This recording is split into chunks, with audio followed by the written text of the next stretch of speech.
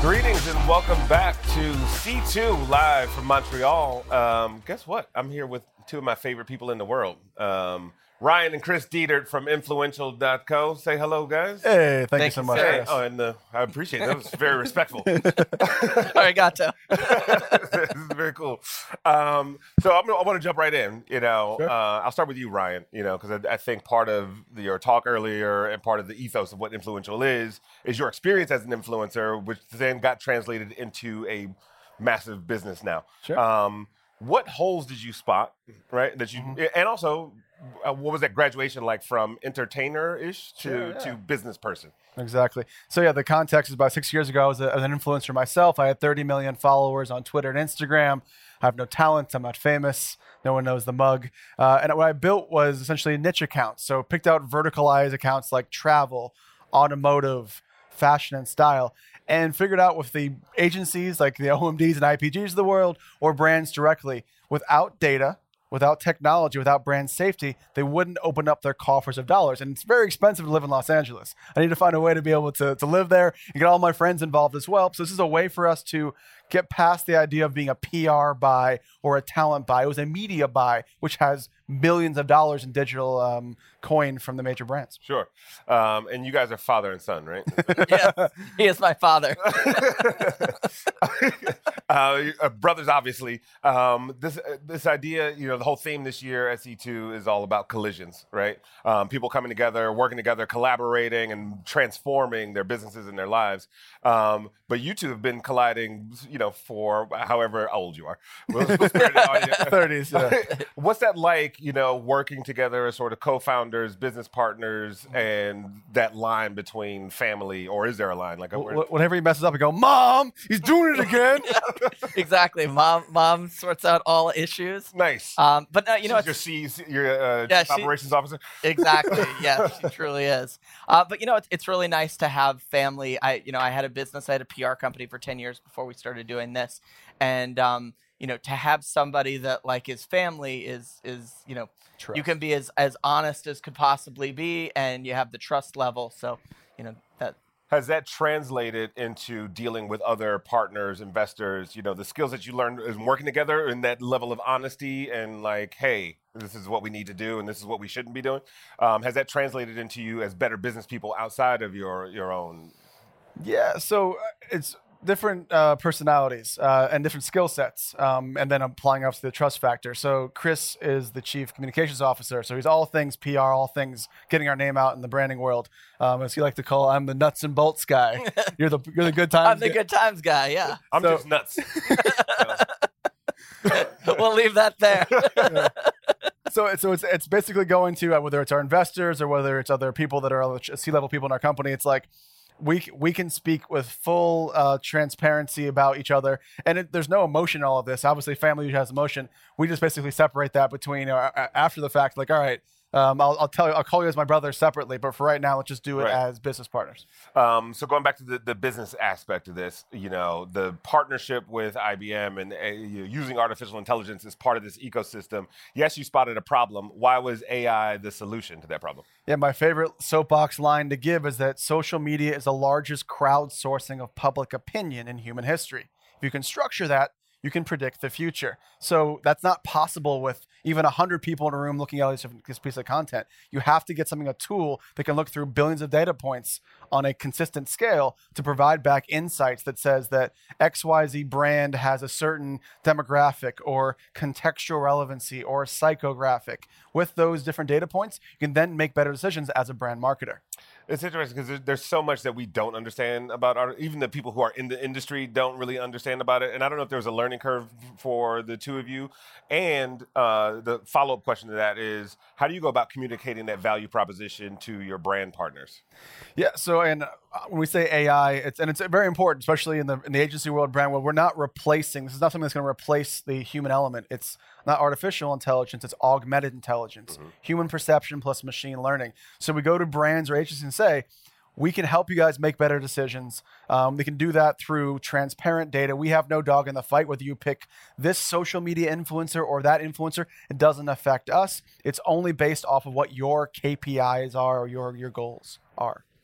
And I guess when you look at the idea, like there's a bunch of new social media platforms that are popping up all the time.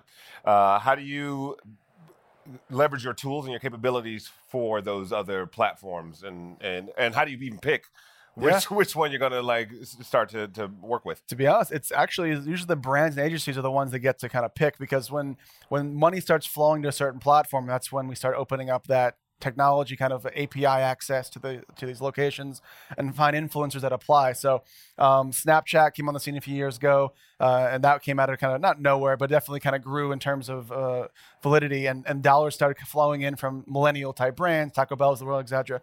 And then that's when we go, well, we need to figure out a solution, and these influencers also make a lot of their decisions.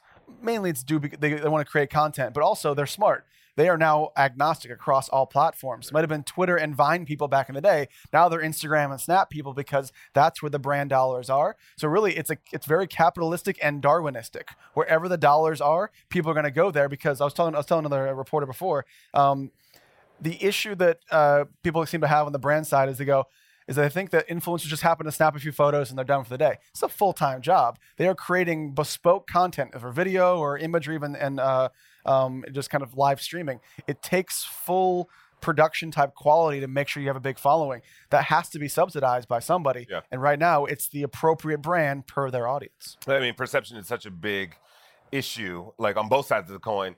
And from a communication standpoint, influentials really done a great job of being positioned as a thought leader in the space. It is a first of its kind, but how do you go about, from a communication standpoint, like just making it known that, hey, this is where we're going and why you should come on board? Yeah. Well, I mean, there's been a paradigm shift in the last few years. When we first entered the industry, it was very much a talent model, and it was all about, we represent these people, and the reason you should work with them is because we represent these people.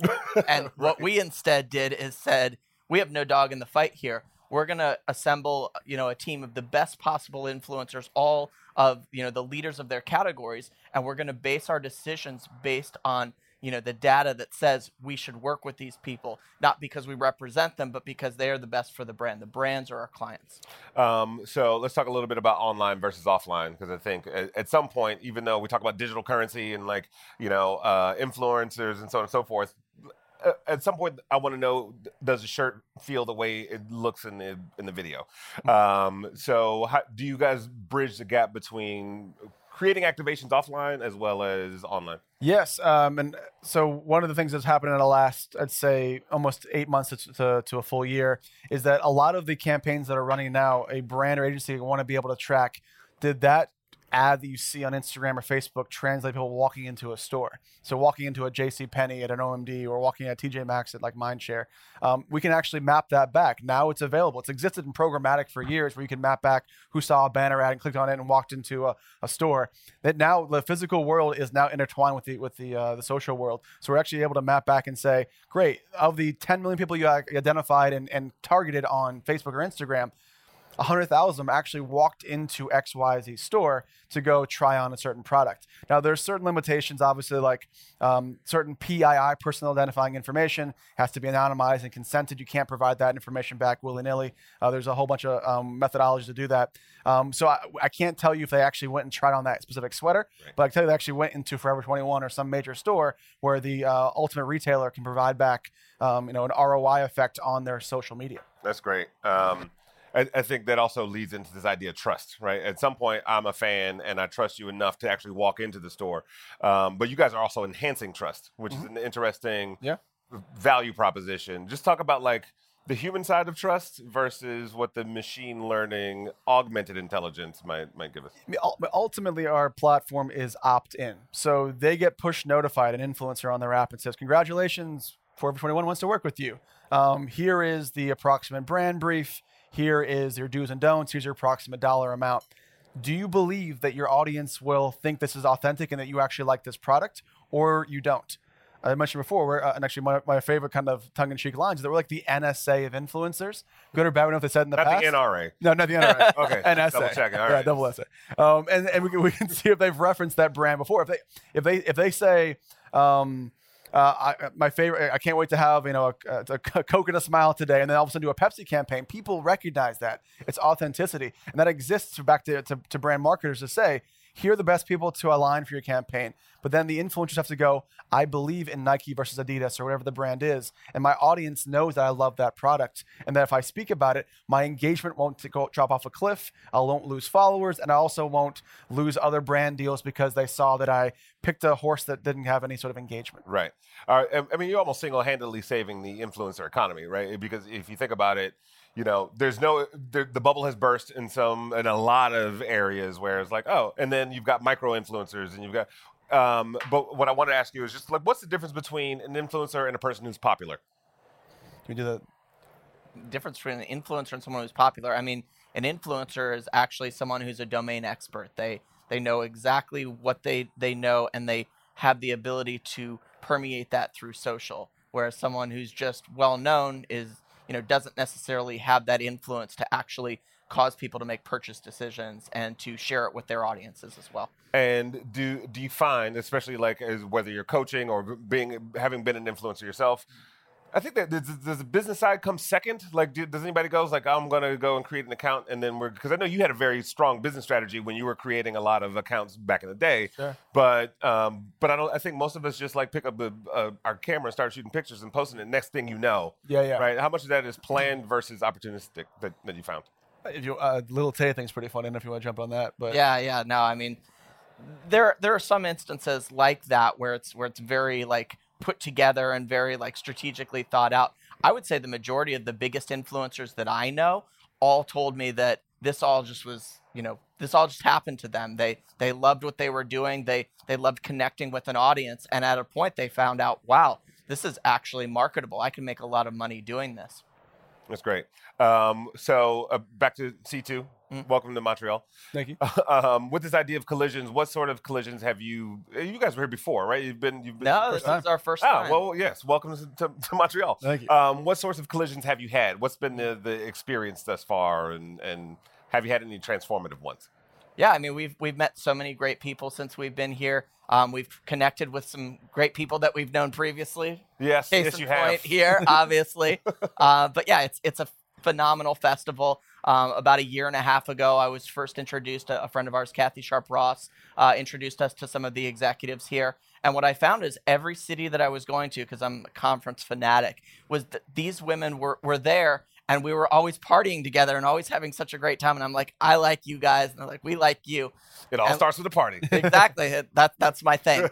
And lo and behold, like once we actually like got to a deeper level and figured out what they provide and what we do, we're like, wow, this could be really meaningful. And I mean, today he actually ended up on the main stage and delivered a message to 1,200 people. And high five.